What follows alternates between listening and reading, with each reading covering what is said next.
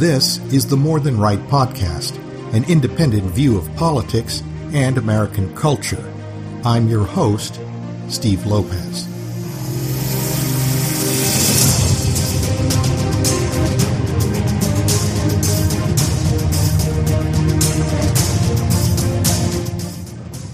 It sits in room 101.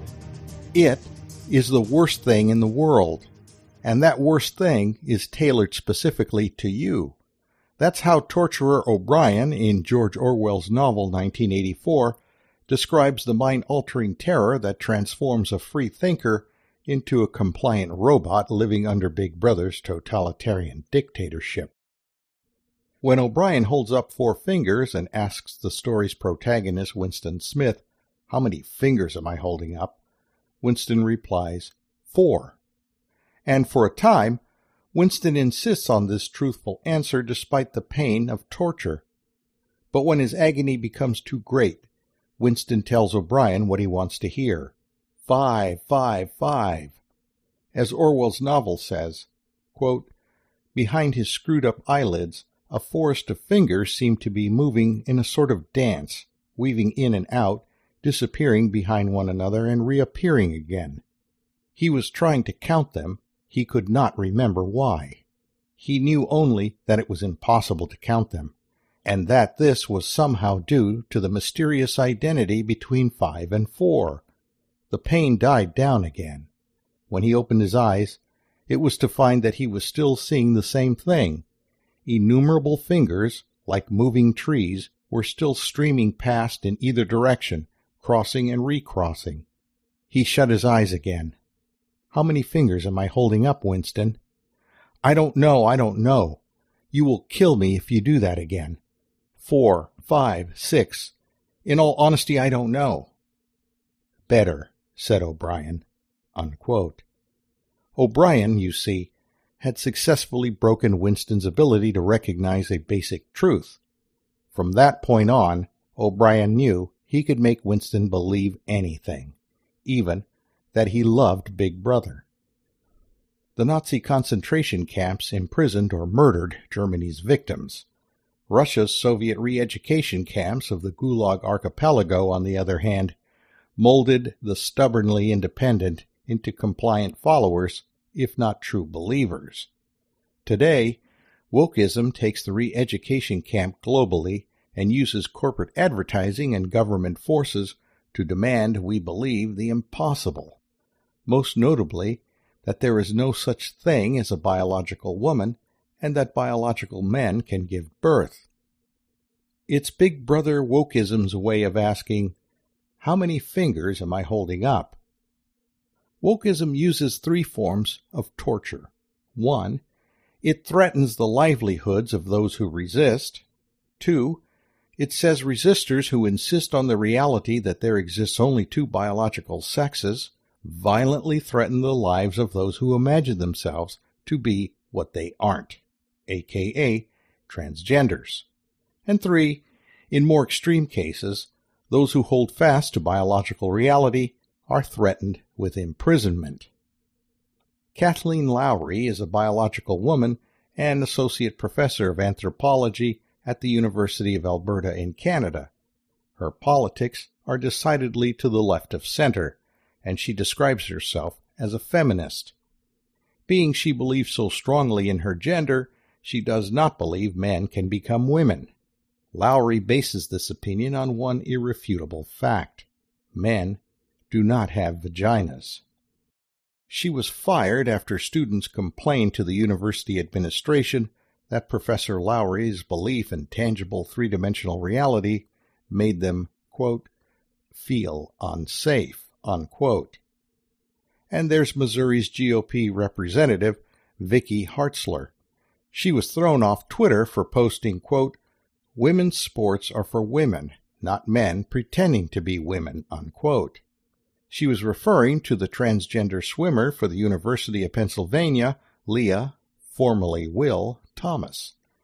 Twitter suspended Representative Hartzler from the social media platform for stating the obvious. In Norway, meanwhile, feminist Christina Ellenson faces 3 years in prison for tweeting trans men cannot be lesbians. Last year, Norway passed a strict law labeling all criticism of the newfangled gender ideology a hate crime. And so, Ellingson's staunch belief in reality has made her an enemy of the state. As the torturer O'Brien of Orwell's 1984 tells Winston Smith, quote, "I tell you, Winston, that reality is not external. Reality exists in the human mind and nowhere else. Not the individual mind which can make mistakes and in any case soon perishes. Only in the mind of the party, which is collective and immortal. Whatever the party holds to be the truth is truth. It is impossible to see reality except by looking through the eyes of the party." Unquote. Wokeism has a decidedly totalitarian side. Governments like Norway don't have a First Amendment to protect the individual's right to free speech and aren't shy about going full-on Big Brother. But here in America, the U.S. government is restrained by our Bill of Rights, and so wokeism, whose roots stem from our domestic laboratories of petty totalitarianism, called universities, relies on its graduates to infiltrate the corporate boardrooms of big business and the newsrooms of legacy media. From their perches of privilege, they present 4 digits and ask plebeian Americans, "How many fingers am I holding up?" It's the responsibility of a free people to respond by holding up a middle finger while telling them 2 and 2 will always equal 4 and men can't get pregnant. Then laugh at them and get on with your day. There can be no Big Brother in America if we refuse to acknowledge him, her, or it.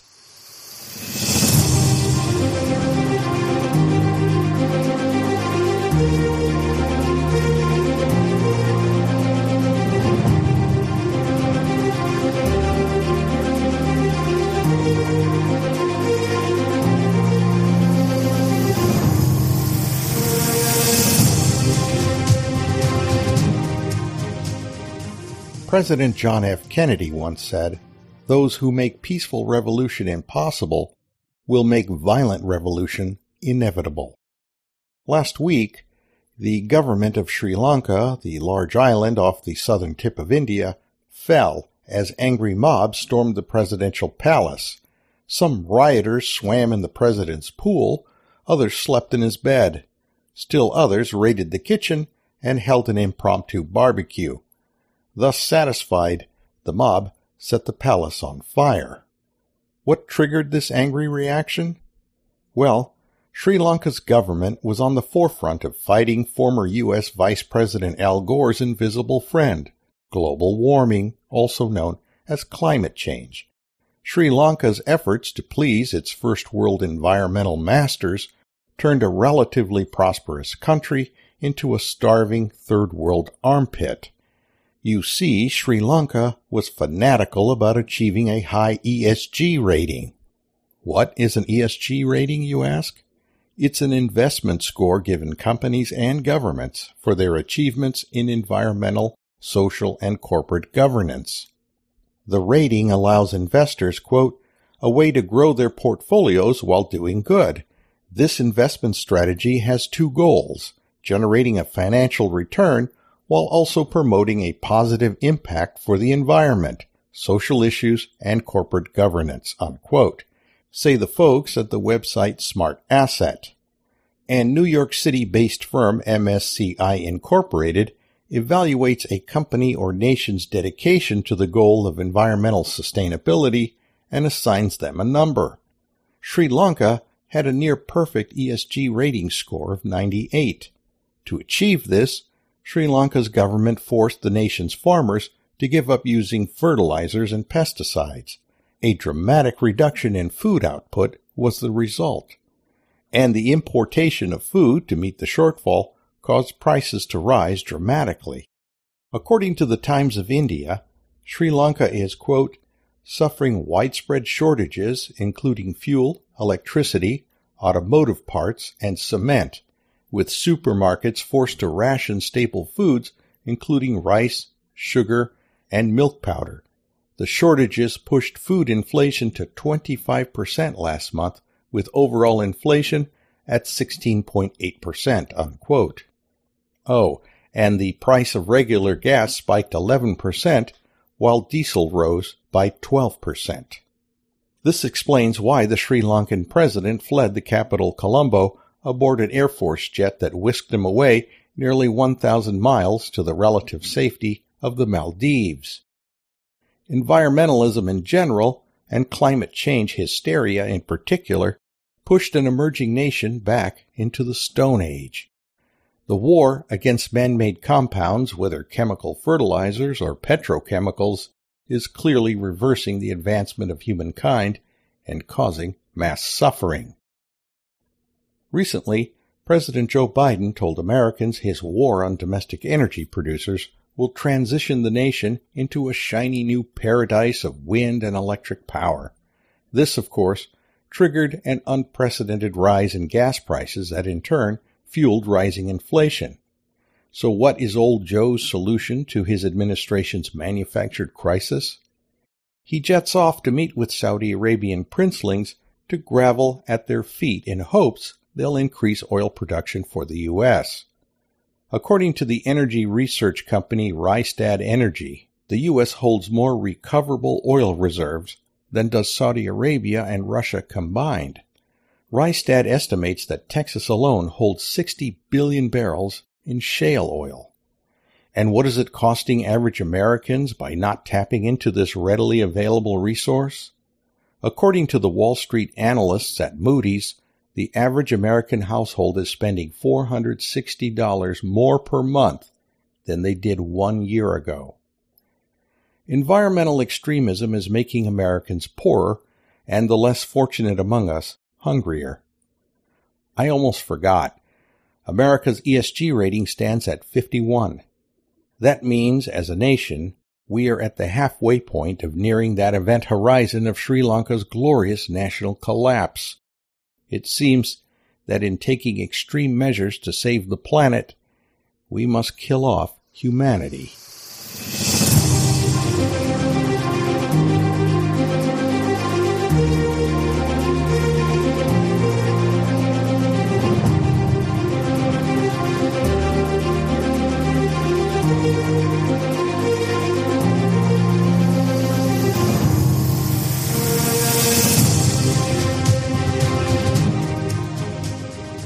Unless you've been living under a rock these past 9 years, you likely noticed that American civil liberties are under assault.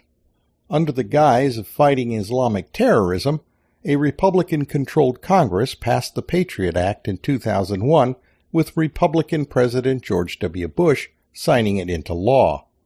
But it wasn't until journalist Glenn Greenwald reported on NSA contractor Edward Snowden that we learned the full extent of our government's domestic spying operations.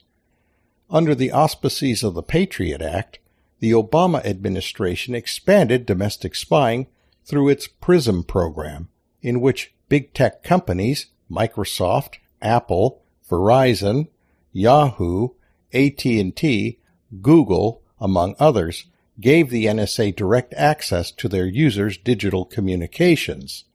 As the website Privacy Savvy notes, quote, "It does not matter what you do, where you live, whether you commit a crime or not. The NSA can access your personal information," unquote. And they add that the, quote, "FBI is the primary intermediary between tech companies and the various intelligence agencies," unquote. Last week, former CIA computer programmer Joshua Schulte, 33, was convicted in federal court of handing WikiLeaks a trove of information on hacking tools used by U.S. intelligence agencies to spy on individuals. Like their cyber tools to hack into Apple iPhones and Macintosh computers, and programs that circumvent antivirus software to plant malware, or hacks allowing intelligence agencies to listen in on targets through their smart TVs. One interesting side program goes under the name Umbrage. It consists of a library of malware developed by nefarious criminal hackers. According to PC World, quote, it makes the agency's malware tools resemble those of others, possibly confusing malware analysts as to the origin attacks and causing others to be blamed for the agency's false flag operations, unquote. PC World says this is, quote, one of the reasons why establishing accurate attribution for cyber attacks is nearly impossible, unquote. As the deep state's Russia collusion counterintelligence investigation of President Donald Trump proved, the nation's intelligence agencies are far better at influencing domestic political opinion to affect election outcomes as they are at getting access to your data. That concludes this edition of the More Than Right podcast. Should you wish to leave a comment, you can reach us at morethanrightpodcast@gmail.com. And if you enjoyed the podcast, please give it a 5-star review on Apple iTunes. It will help promote the podcast and be much appreciated. Until next time, this is Steve Lopez.